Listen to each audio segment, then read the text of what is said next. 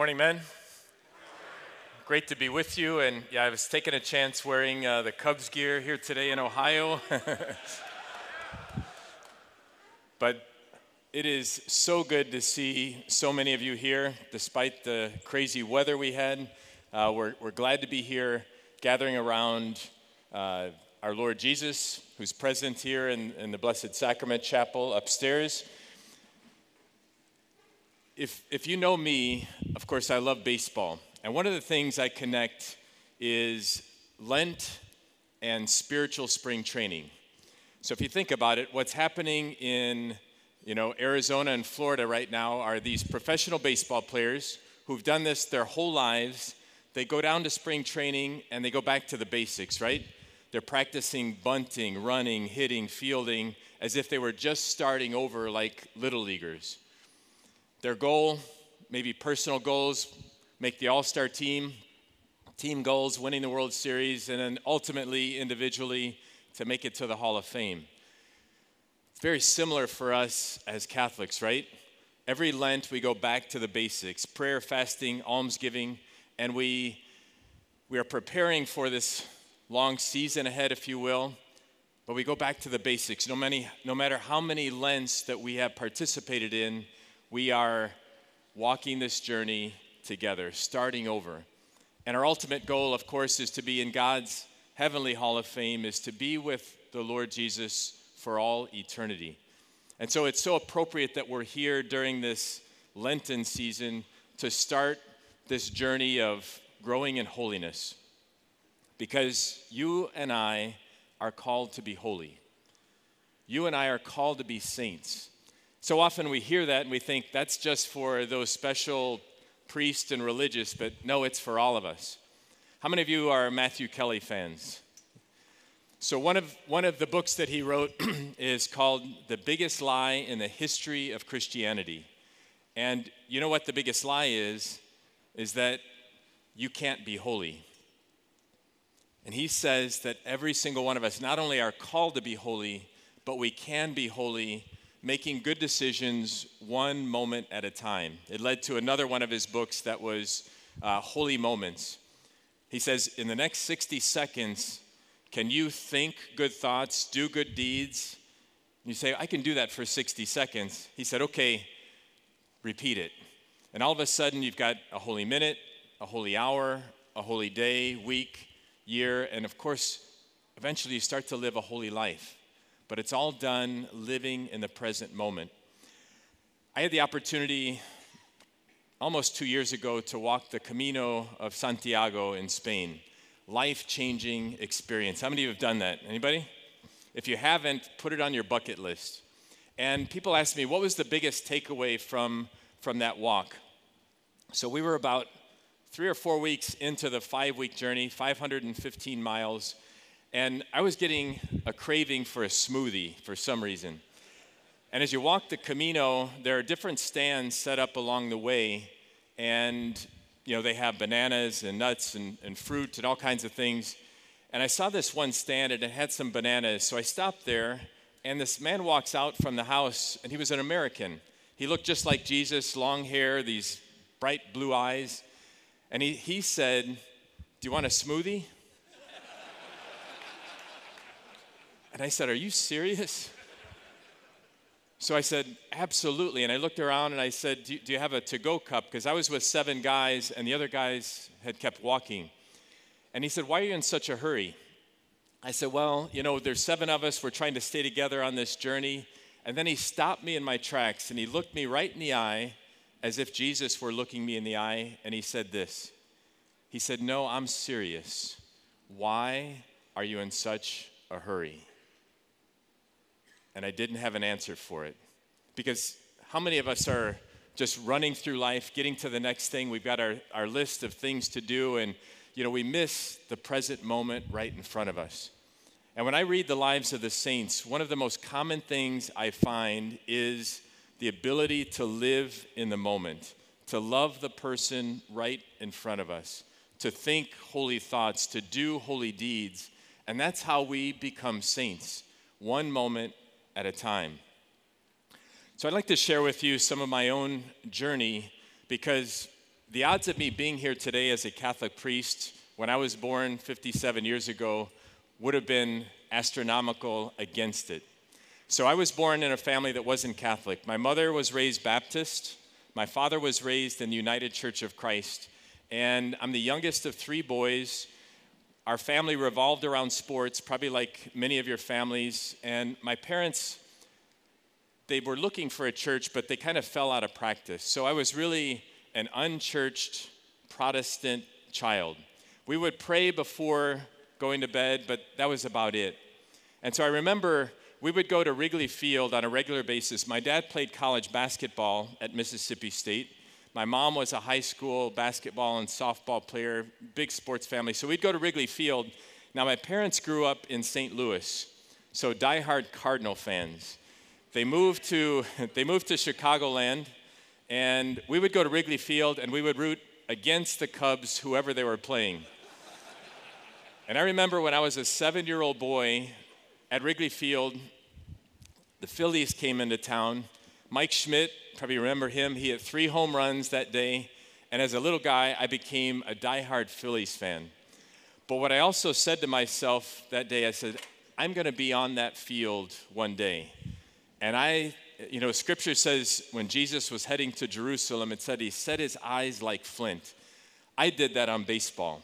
And my life revolved around baseball. So I went through public schools through 8th grade like my older brothers. My older brothers went to the public high schools in Joliet, Illinois, where I grew up. And when it came time for high school, my parents had a little surprise for me. They weren't happy with the public schools, so they said, Burke, you have 2 options, Joliet Catholic or Providence Catholic. And not being Catholic, I thought, are you kidding me? So I visited both schools. Most of my friends were going to Providence, so that's where I went. I walked into this new environment. I had never met a priest, and there were 5 teaching there. I had never met a religious sister. There were 7 teaching there. I had never been to Mass before. I had to take the theology courses and go to Mass, and I thought, I'll check the boxes, but I'm here to further my baseball career.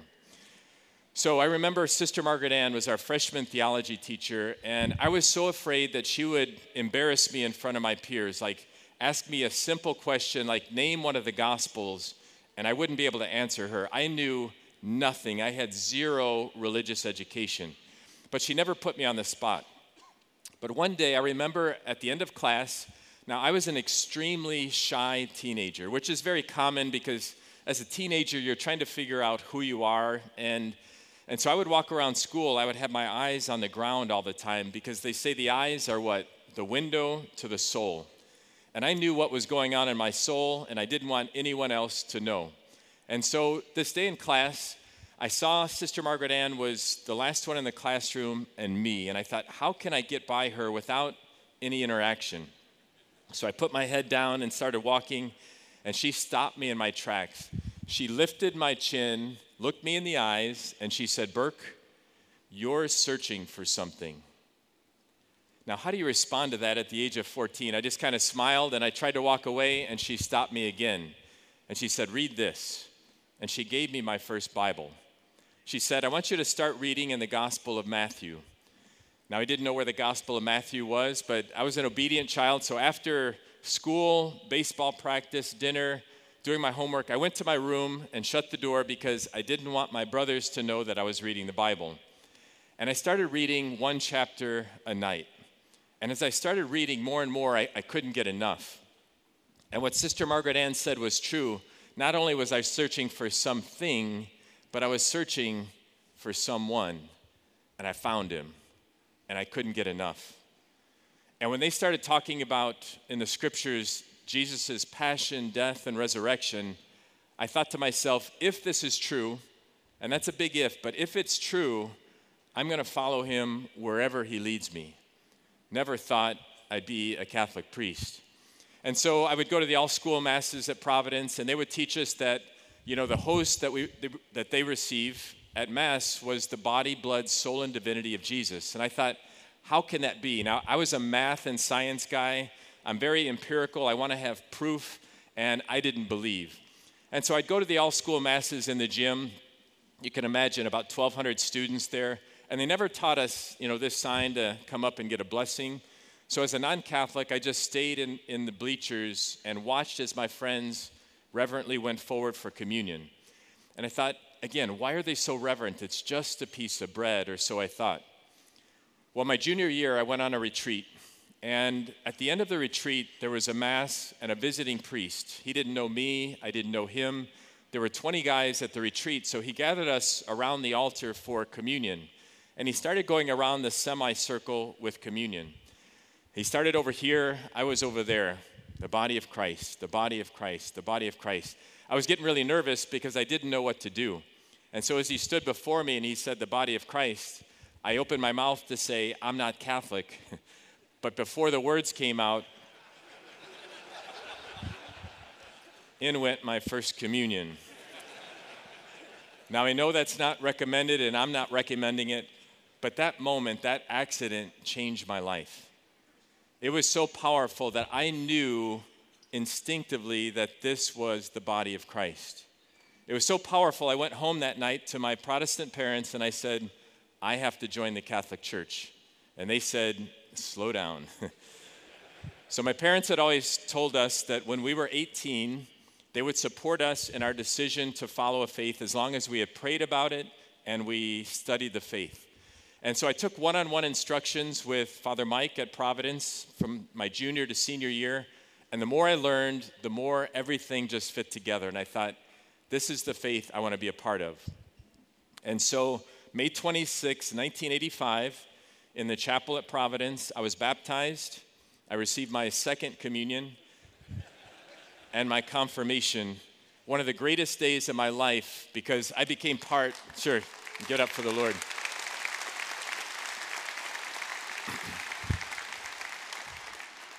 I was so happy to be one of the 1.2 billion Catholics in the world, and never in my wildest dreams imagined being a priest because remember, I had a one-track mind on baseball. So I was named All-State my junior and senior year at Providence, and I received a scholarship to play baseball at Mississippi State University. So is somebody from State here? All right, we got one. Anybody else?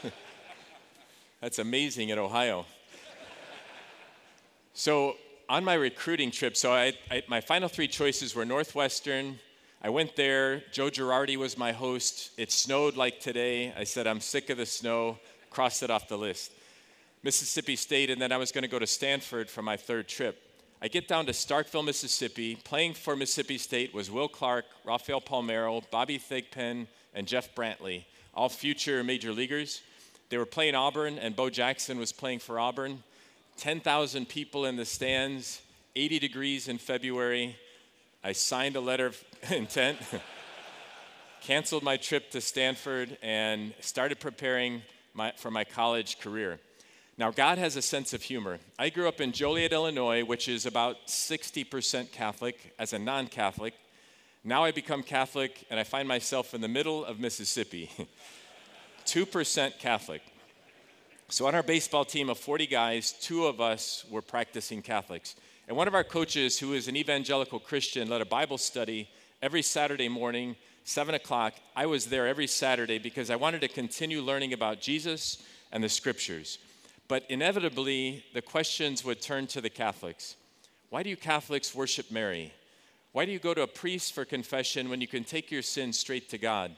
And how in the world can you believe that this is the body and blood of Jesus when it's just a symbol of what Jesus did at the Last Supper?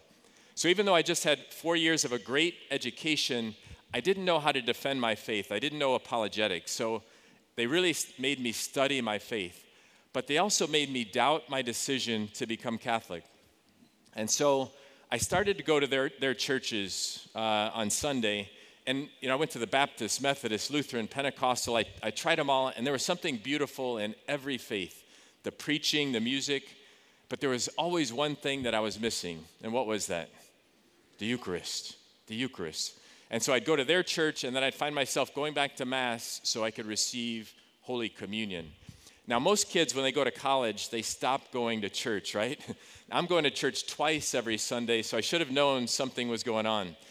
So about 3 months into this, I thought, I'm called to be Catholic, and I always will. I stopped going to the other churches and just stayed going to Mass. I didn't go to daily Mass, but I went to Sunday Mass, and it was a challenge as a college baseball player traveling all over the place, trying to find Masses on the road. But my college career went pretty well. But I learned a very important lesson. It's called RIM, Relationship, Identity, Mission. This is what, if you forget everything else I say, I think this will be one of the most important things in this talk. Relationship, identity, mission. We start with a relationship with God, Father, Son, and Holy Spirit. From there, he reveals to us our identity, as Father said earlier, as a beloved child of God. And then we have a mission in that order. But so often we get it backwards. We start with our mission, from there we get our identity, and then if we have time, we fit in a relationship with God. So when I ask a man, who are you, how do men normally respond? Their career, right? I'm a teacher, I'm a doctor, I'm a lawyer. Well, what's the problem with that? Do you ever have a bad day at work? Do you ever switch jobs? Do you ever retire? You know, as chaplain for the Cubs, working with Major League Baseball players, have you ever seen a professional athlete, when they retire, they spiral out of control? It's because they don't know who they are. They've so identified themselves with their career. Now that their career is done, they're saying, who am I?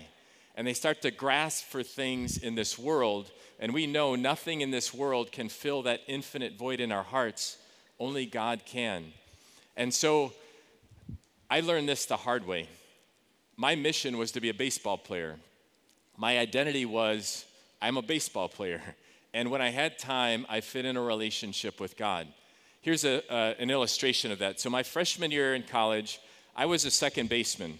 Our third baseman was also our closing pitcher. So Coach Polk came to me in the fall, and he said, Burke, when Pete comes in to pitch, I want to move you to third base, and we'll bring in another second baseman. Are you up for that? And I said, sure, Coach, whatever helps the team. And so the first time it happens, we're playing Auburn University at home. Again, 10,000 people in the stands. We're up 5-2 in the ninth inning. Pete comes in to pitch. I move to third, bring in Scott to play second base. So as I'm getting ready, and I never played third base in my life, I look up, and who's up to bat for Auburn? But Frank Thomas. Now, if you don't know Frank Thomas, he's about 6'5", 260 pounds, one of the largest human beings you'll ever see, with an aluminum bat in his hands.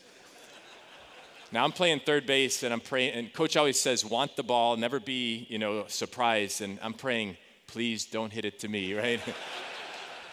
Playing left field almost, and so what does he do? It's a hard ground ball to third base. It was one of those that's spinning so hard you could hear the seams, bounced off my chest, error on the third baseman, man on first. I'm like, okay, shake this off. Next guy hits a ball to my left, and I glove it, and as I'm transferring the ball, I drop it. First and second, nobody out. Like, okay, shake it off. Next guy hits a ball to my right, and I'm thinking, what, triple play, right? I glove the ball. Now, who's running from second base? Frank Thomas. I bobble it a little bit, and before I can get the ball and step on third, he slides, knocks me on my backside, bases loaded, nobody out. Now, these fans, they don't know this Yankee from Adam, and so they're getting restless. Long story short, all three guys come around to score. They tie the game 5-5. I'm running to the third base dugout at the end of the inning, and it felt like 50 miles. It was just about 30 yards. And there was one voice in the crowd of 10,000 that said, we had to go all the way to Illinois to get this guy. We ended up losing the game in 15 innings, and I was responsible for that. Now, this is before the internet. This was 1987. And I called my parents after every game, gave them the play-by-play, as horrible as it was, and I said, I can never recover from this. These people hate me. I quit. My dad very quickly said, stop it. He said, tomorrow's a new day. Dust yourself off and get back out there. And when I reflect on that conversation from my father, it was like God speaking to me and to us in confession, right? Have you ever sinned so badly you think, I can't recover from this. God can't forgive me. I'm done. And you go to confession, and quickly God says, you're forgiven. Your sins are like, drops in his ocean of mercy. And so because I got my identity from my mission as a baseball player, I thought I was a horrible person that day. And my dad's trying to get me to switch that paradigm. Fast forward to my senior year, things got better, fortunately. And ironically, my senior year, so Pete got drafted, our third baseman got drafted as a junior. I was the starting third baseman the whole season. In the regional tournament to get to the College World Series, I got into the proverbial zone, which means as an athlete, everything slowed down and went perfectly. So the first game of the tournament, we played the University of Illinois, my home state, and I went 4 for 5 and we won the game. The next day we played Brigham Young, and I went 2 for 3 and we won the game. The next day we were playing Florida State, and they were ranked first or second in the nation. And I was 5 for 5 the first 5 times up to bat. Came up in the 9th inning, we're down 8-7, bases loaded. I worked the count to 3-1. And Coach Polk would always give us this sign. He'd just make a circle, like it's got to be one pitch, one spot. And I'm thinking, take a pitch. If he walks me, the game's tied, right? And then I stepped out of the box, and you have this internal conversation as a hitter, and I said, what are you thinking? You're on fire. If he throws a strike, swing. So he throws this probably 93-mile-an-hour fastball right down the middle. I swung, and it was one of those that I didn't even feel it off the bat. It was so perfect. And as soon as I hit it, I knew that it was gone. Most of my home runs went right over the fence, but this one was far over the fence. The place went crazy. Grand slam, 6 for 6. We win the game. My teammates carry me off the field. I'm named most valuable player of the tournament. And as I was driving home in Starkville, Mississippi that night, on every marquee, my name was on there, way to go, Burke. And now because I get my identity from my mission, I think, wow, I'm pretty good. A week later, we're in the College World Series in Omaha, Nebraska. The zone was gone. I was 1 for 12 in 3 games. I was terrible again. And, again, now my identity is I'm horrible. Because we get our identity from our mission, it's going to be a wild roller coaster, right? But if we find our identity as beloved sons of God, that identity never changes. No matter if you change jobs, no matter if you retire, God is always calling you from your baptism, his beloved child. And I want you, how many of you know the date of your baptism? We got some here. We all celebrate our birthdays, right? I want you to find out as homework, find out the date of your baptism and celebrate that day just like you do your birthday. Because that's the day your life changed dramatically when God claimed you as his son, and that identity will never leave you unto eternity. During the College World Series, the Major League Draft was happening, and one by one, 8 of my teammates got a call, and my phone was silent. And I thought, what do I have to do to get drafted? We talked to some scouts, and they said, I was a good student, and they said, we didn't know you wanted to play professional baseball. I'm like, why didn't you ask, right? So I came home to Joliet feeling sorry for myself, thinking it's over. And a couple weeks later, the phone rings, and it's the Chicago White Sox. They said, we're going to have a tryout in South Bend, Indiana tonight, and we've had some injuries at the middle infield position, and we're looking for one guy. So I took off for South Bend. There were about 4 of us there. I had a great night. The next day, they signed me to a contract, and I was on a flight to Utica, New York, to begin my professional baseball career. Now, if you follow baseball, the White Sox wear black and white. I say I still get to wear black and white, but my uniform changed a little bit. So I had a pretty good season. At the end of the season, they said, Burke, you do everything well. So they rank baseball players in 5 categories. Hitting for average, hitting for power, running, throwing, and fielding. I did everything well, but they said they were looking for greatness in at least one of those categories. And they said, we're not going to re-sign you. So I went to spring training the next year as a free agent, tried out for a few teams, didn't get a contract, and I finally had to face the fact that my dream was over. And I was devastated because I still found my identity from my mission. And I thought, what am I going to do with my life? And so fortunately, my parents had always told me, have a backup plan. They said, even if you make it to the big leagues, your career is going to be short. And so I studied math in college, and somebody told me about this career called actuarial science. It was advertised as high pay, low stress. That's a dream job, right? Do we have any actuaries here? There's usually one in a crowd like this. I don't see any. So, is there one? Oh, I can't. Oh, there it is. There. So there's two of us now. So I became an actuary for Kemper Insurance in Long Grove, Illinois, as advertised, high pay, low stress.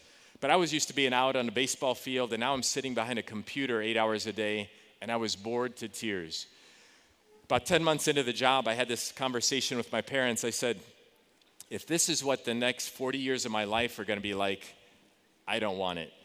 And my dad, being very practical, he said, Burke, if you're going to get married and raise a family like your brothers, this is great money. You're crazy to give this up. My mother, on the other hand, was less practical. She said, Burke, you're going to work the rest of your life. Do something you enjoy. So I listened to my mother. I quit my job, didn't have a backup plan yet, but I knew I was not called to be an actuary. And so about that time, one of my college counselors called, and he said, Burke, do you know you can make a career in the management side of sports? And I said, tell me more. He said, Ohio University in Athens has the best sports administration program in the country. And he said, I encourage you to apply. And it was like the last week of applications. I applied, got in, 1-year master's program. It included, ironically, an internship with the White Sox in Sarasota. And from there, I got a job with the Kane County Cougars. And I got a Kane County Cougars, he said he worked there, he and his dad. So this is in Geneva, Illinois. At the time, they were a Florida Marlins affiliate. And my dream now is I'm going to become general manager of the Cubs or White Sox before Theo Epstein, right? And just like a player, you have to work your way up the ladder. And so many people want to work in sports. It's a tough field to get in. It's much, it's who you know. And so I started out as the ticket manager, sweeping peanuts and everything after the game. I'm being the mascot sometimes. Absolutely loved it. 12-hour days, but I was around baseball and people, two things that I love. And so 4 years into the job, I had a job offer from the Florida Marlins in their front office in Miami. One of my college roommates had become a Major League Baseball agent, and he was looking for a numbers guy to help him in that field. And I was dating somebody very seriously named Stephanie, and I thought, she's the one I'm going to marry. Well, Stephanie and I, you always hear that the couple that prays together stays together, right? So Stephanie invited me to go to Eucharistic adoration. Now, I had been Catholic about 8 years at this time, going to Mass every Sunday, but never heard of Eucharistic adoration, ironically. And I said, what is that? So she said, we're going to spend an hour of quiet prayer in front of Jesus in the Blessed Sacrament. Now, honestly, at that time in my life, it sounded kind of boring, but I thought, I want to be with Stephanie, so let's go. So we went that first Tuesday night, hour of adoration. I didn't know how to pray, so I just brought a spiritual book to read. And as we left, she said, wasn't that great? Let's do it again. I'm like, okay.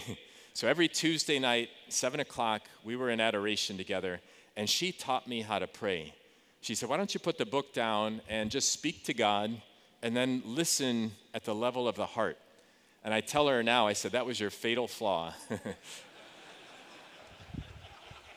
So about 3 months into Eucharistic adoration, I started to hear a voice. Not an audible voice, but I heard a voice in my heart say, I want you to be a priest. And I said, that's crazy. I want to marry Stephanie, have a large family, become general manager of the Cubs, and live happily ever after, right? Have you ever done that? Laid out your plans for God, and then say, God, bless my plans? And that's okay. Jesus says, ask, seek, knock. But what's the ultimate prayer? Thy will be done. Mary, let it be done to me according to your word. And so I started to pray that, and the more I prayed it, thy will be done, I felt this strong urging to be a priest. And so I finally had the talk with Stephanie, and my parents always taught me, do not live life with regrets. And I thought if I never check this out, I'll always wonder what if. And so I had this talk with Stephanie, and I said, Steph, I think God may be calling me to be a priest. And she said, very faithful Catholic woman, she said, if that's your call from God, your vocation, you have to follow it. She said, I can't compete with God. So that night, we broke up, and I started making preparations to apply for the seminary. And I was on this new path, and I felt guilty because, Stephanie was devastated, and I was on this new path. So I started in Mundelein Seminary outside of Chicago in 1997, and almost immediately as I walked through the doors, I felt this overwhelming peace. If you want to know where the Holy Spirit's at work in your life, you look for the fruits of the Holy Spirit: peace, joy, love. And I thought, this is probably what God has called me to do. And so 3 months into seminary, I get a call from one of my best friends, Matt, who's a pilot for American Airlines. And he said, Burke, are you happy? I said, Matt, I've never been happier in my life. He said, good, because I was wondering if I could start dating Stephanie.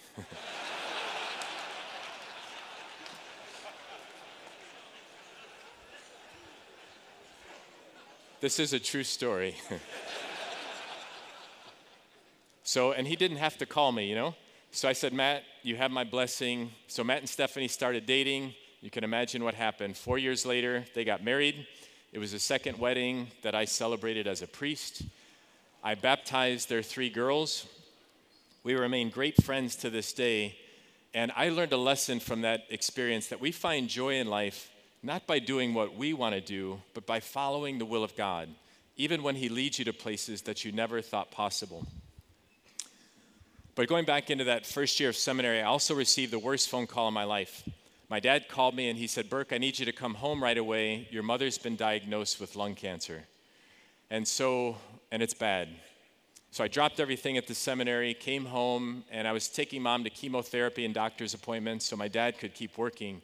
And we were getting good news from the doctors. So it was May 15th, I got the call. July 7th of that same year, 1998, Mom and Dad and I were watching the Major League Baseball All-Star game on television. And during the game, my mother began to cough, and quickly we realized this was not good because she began coughing up blood. My dad ran to call 911, and I jumped up to help my mom, and the last thing she said to me was, I can't breathe. And she collapsed in my arms and died. I tried to do CPR, but I knew there was so much blood, it was horrible. When the paramedics finally arrived, I took a step back, and as my mother was coming face to face with God, I looked out the picture window and I saw her car in the driveway, and I saw her purse on the kitchen counter. And I thought, at this time, God's not asking her, what kind of car did you drive or how much money did you make? But Patrick Madrid often says, when we die, there's an exit interview. And I think that exit interview is going to be pretty simple.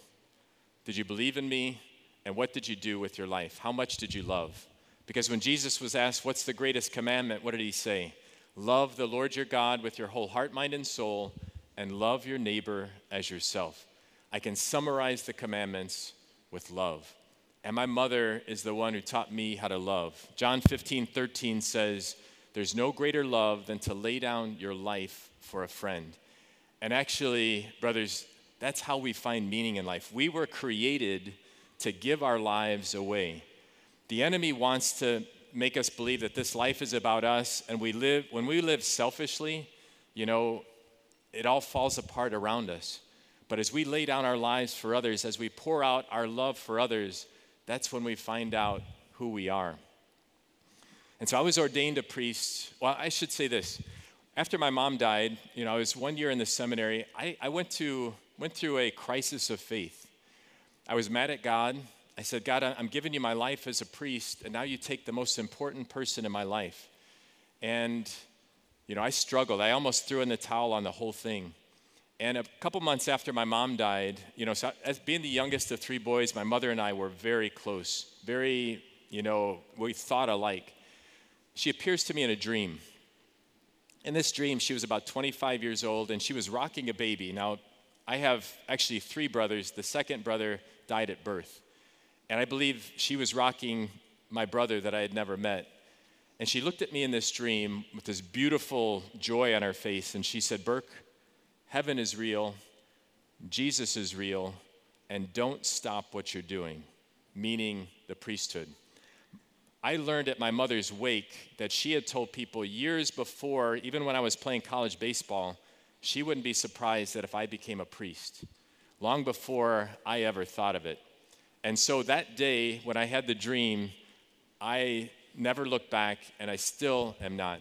And I believe that God has called me from being a Protestant baseball player to a Catholic priest is to help Catholics realize the gift that you have in the church, the gift that you have in the sacraments, especially in the Eucharist. You know, there's no more important lesson. You know, who cares who wins the World Series or the Super Bowl? I mean, we care, but in the big picture, what does it really mean? What really matters is having a relationship with Christ. What really matters is preparing ourselves for all eternity. Because relatively speaking, this life is really short compared to eternity. So I was ordained a priest in 2002 in the Diocese of Joliet, Illinois. I served as a parochial vicar for 4 years, vocation director for 12, director of evangelization for 4, and just recently became pastor of St. Isaac Jogues Church in Hinsdale, Illinois. I absolutely love being a pastor. But in 2013, I got an interesting call from the Catholic Athletes for Christ. They said, Father Burke, we hear that you played baseball. We're looking for a chaplain for the Chicago Cubs. And so I said, I'm in. And so what does a chaplain do for the Chicago Cubs? Basically, I go down on Sunday mornings when they're home, so about twice a month. I celebrate Mass right in the stadium. The backdrop for Mass is Wrigley Field, which is pretty incredible. You might have a $20 million ball player at Mass sitting next to somebody who sells popcorn at the game. And in God's eyes, is there any difference? He doesn't care how much money we make. He doesn't care about our job titles. Those details are important to God, but ultimately speaking, we're all the same. We're all his beloved children. And so 2016, of course, was a pretty good year for Chicago, and Joe Madden now had become the manager for the Cubs. And Joe Madden had gone through Catholic schools all the way through his life, and he said, Father Burke, Catholic priests changed my life, and so you have permission from me to go anywhere you want. The only place you can't be, according to Major League Baseball rules, is in the dugout during the game. He said, in fact, do you want to practice with the team tomorrow? I said, are you serious? So the next morning, I'm like a little kid. I got the full Cubs uniform on. I'd become friends with Miguel Montero, and Joe said, just follow Miguel. So this is down in spring training. And so I'm playing catch with Miguel and just pinching myself of what I'm experiencing. And then batting practice starts. And so we go to there's like 5 different fields. I went with Miguel, and it was the whole starting lineup and me. So it's Bryant and Rizzo and Russell and all those guys. And they're trying to figure out who I am because they'd never seen me in a baseball uniform. They always see me as a priest. And so I'm in the outfield shagging balls during the game, and I'm talking with Kyle Hendricks, one of the pitchers. And as we're talking, tears start to roll down my face. And my first thought was, there's no crying in baseball. But then I'm trying to figure out, why am I crying? And I went back to that 7-year-old boy who said, I'm going to be on that field one day. And it was like God was saying, this was your dream to be a Major League Baseball player, but now you're living my dream as a priest, and you get to do it in the major leagues. And my experience of God is, we cannot outdo God in generosity. Everything that we have that is good is a gift from God. And when we offer it back to God, he takes it, blesses it, multiplies it, purifies it, and gives it back to us in ways that we never thought possible. It's the same thing that happens at every Mass, right? We bring forward water, wine, and bread, gifts that God has given us, through the hands of the priest, the consecrated hands of the priest. God takes it, consecrates it, changes it into his own body and blood, and then he gives it back to us in Holy Communion. Man, I want to encourage you and challenge you to be generous with the gifts that God has given you. These gifts are not meant for you alone. They're meant for the greater good of society. And the more each one of us becomes holy, the more each one of us seeks union with God, the more we can start to transform this world. My spiritual director is a priest in Italy. He's an Irish Dominican, Father Paul Murray, and he travels the world. And we do spiritual direction via Zoom. And he said to me one day, he said, do you know where the hope of the Catholic Church lies today? I'm like, Father, I don't. And he said, it's in the United States, which surprised me, right? We watch the news and we think everything's going wrong in this country. I said, tell me more. He said, I travel the world, and the Catholics that I find that are holy, that are in it, so to speak, in the United States, they're all in. And I would imagine there's a bunch of you here that are all in. And he said, Catholics are so innovative that you watch what comes out of the United States. It'll transform the Catholic Church in the world. And what we're experiencing right here is a piece of that hope, that 2,400 guys are coming together.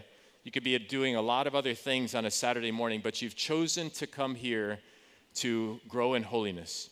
You've chosen to come here to grow closer to Jesus Christ. You've come here to grow closer to your brothers in Christ. And so I'm going to offer 3 challenges today. Before I do that, people ask me, did you get a ring? So the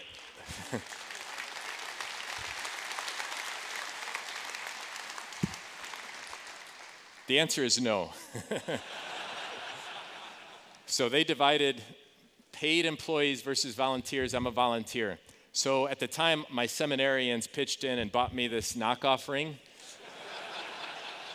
But it gives me a great opportunity to speak about, I have rings from college that are sitting in a drawer somewhere collecting dust, right?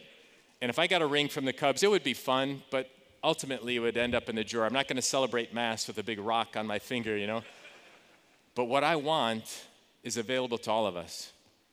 It's called the crown of eternal glory. Nobody can take it away from you. It never collects dust, and it's for eternity. That's why we're here, brothers. And so my challenge, 3 challenges. In my parish, we're doing what we're calling a 40-day challenge. Now, I know we're 11 days into Lent, but you can start today. I've challenged them. We have a beautiful adoration chapel at our church. I've challenged them to make a visit to the Blessed Sacrament Chapel once a day for 40 days. Even if it's for 2 minutes, it will change your life.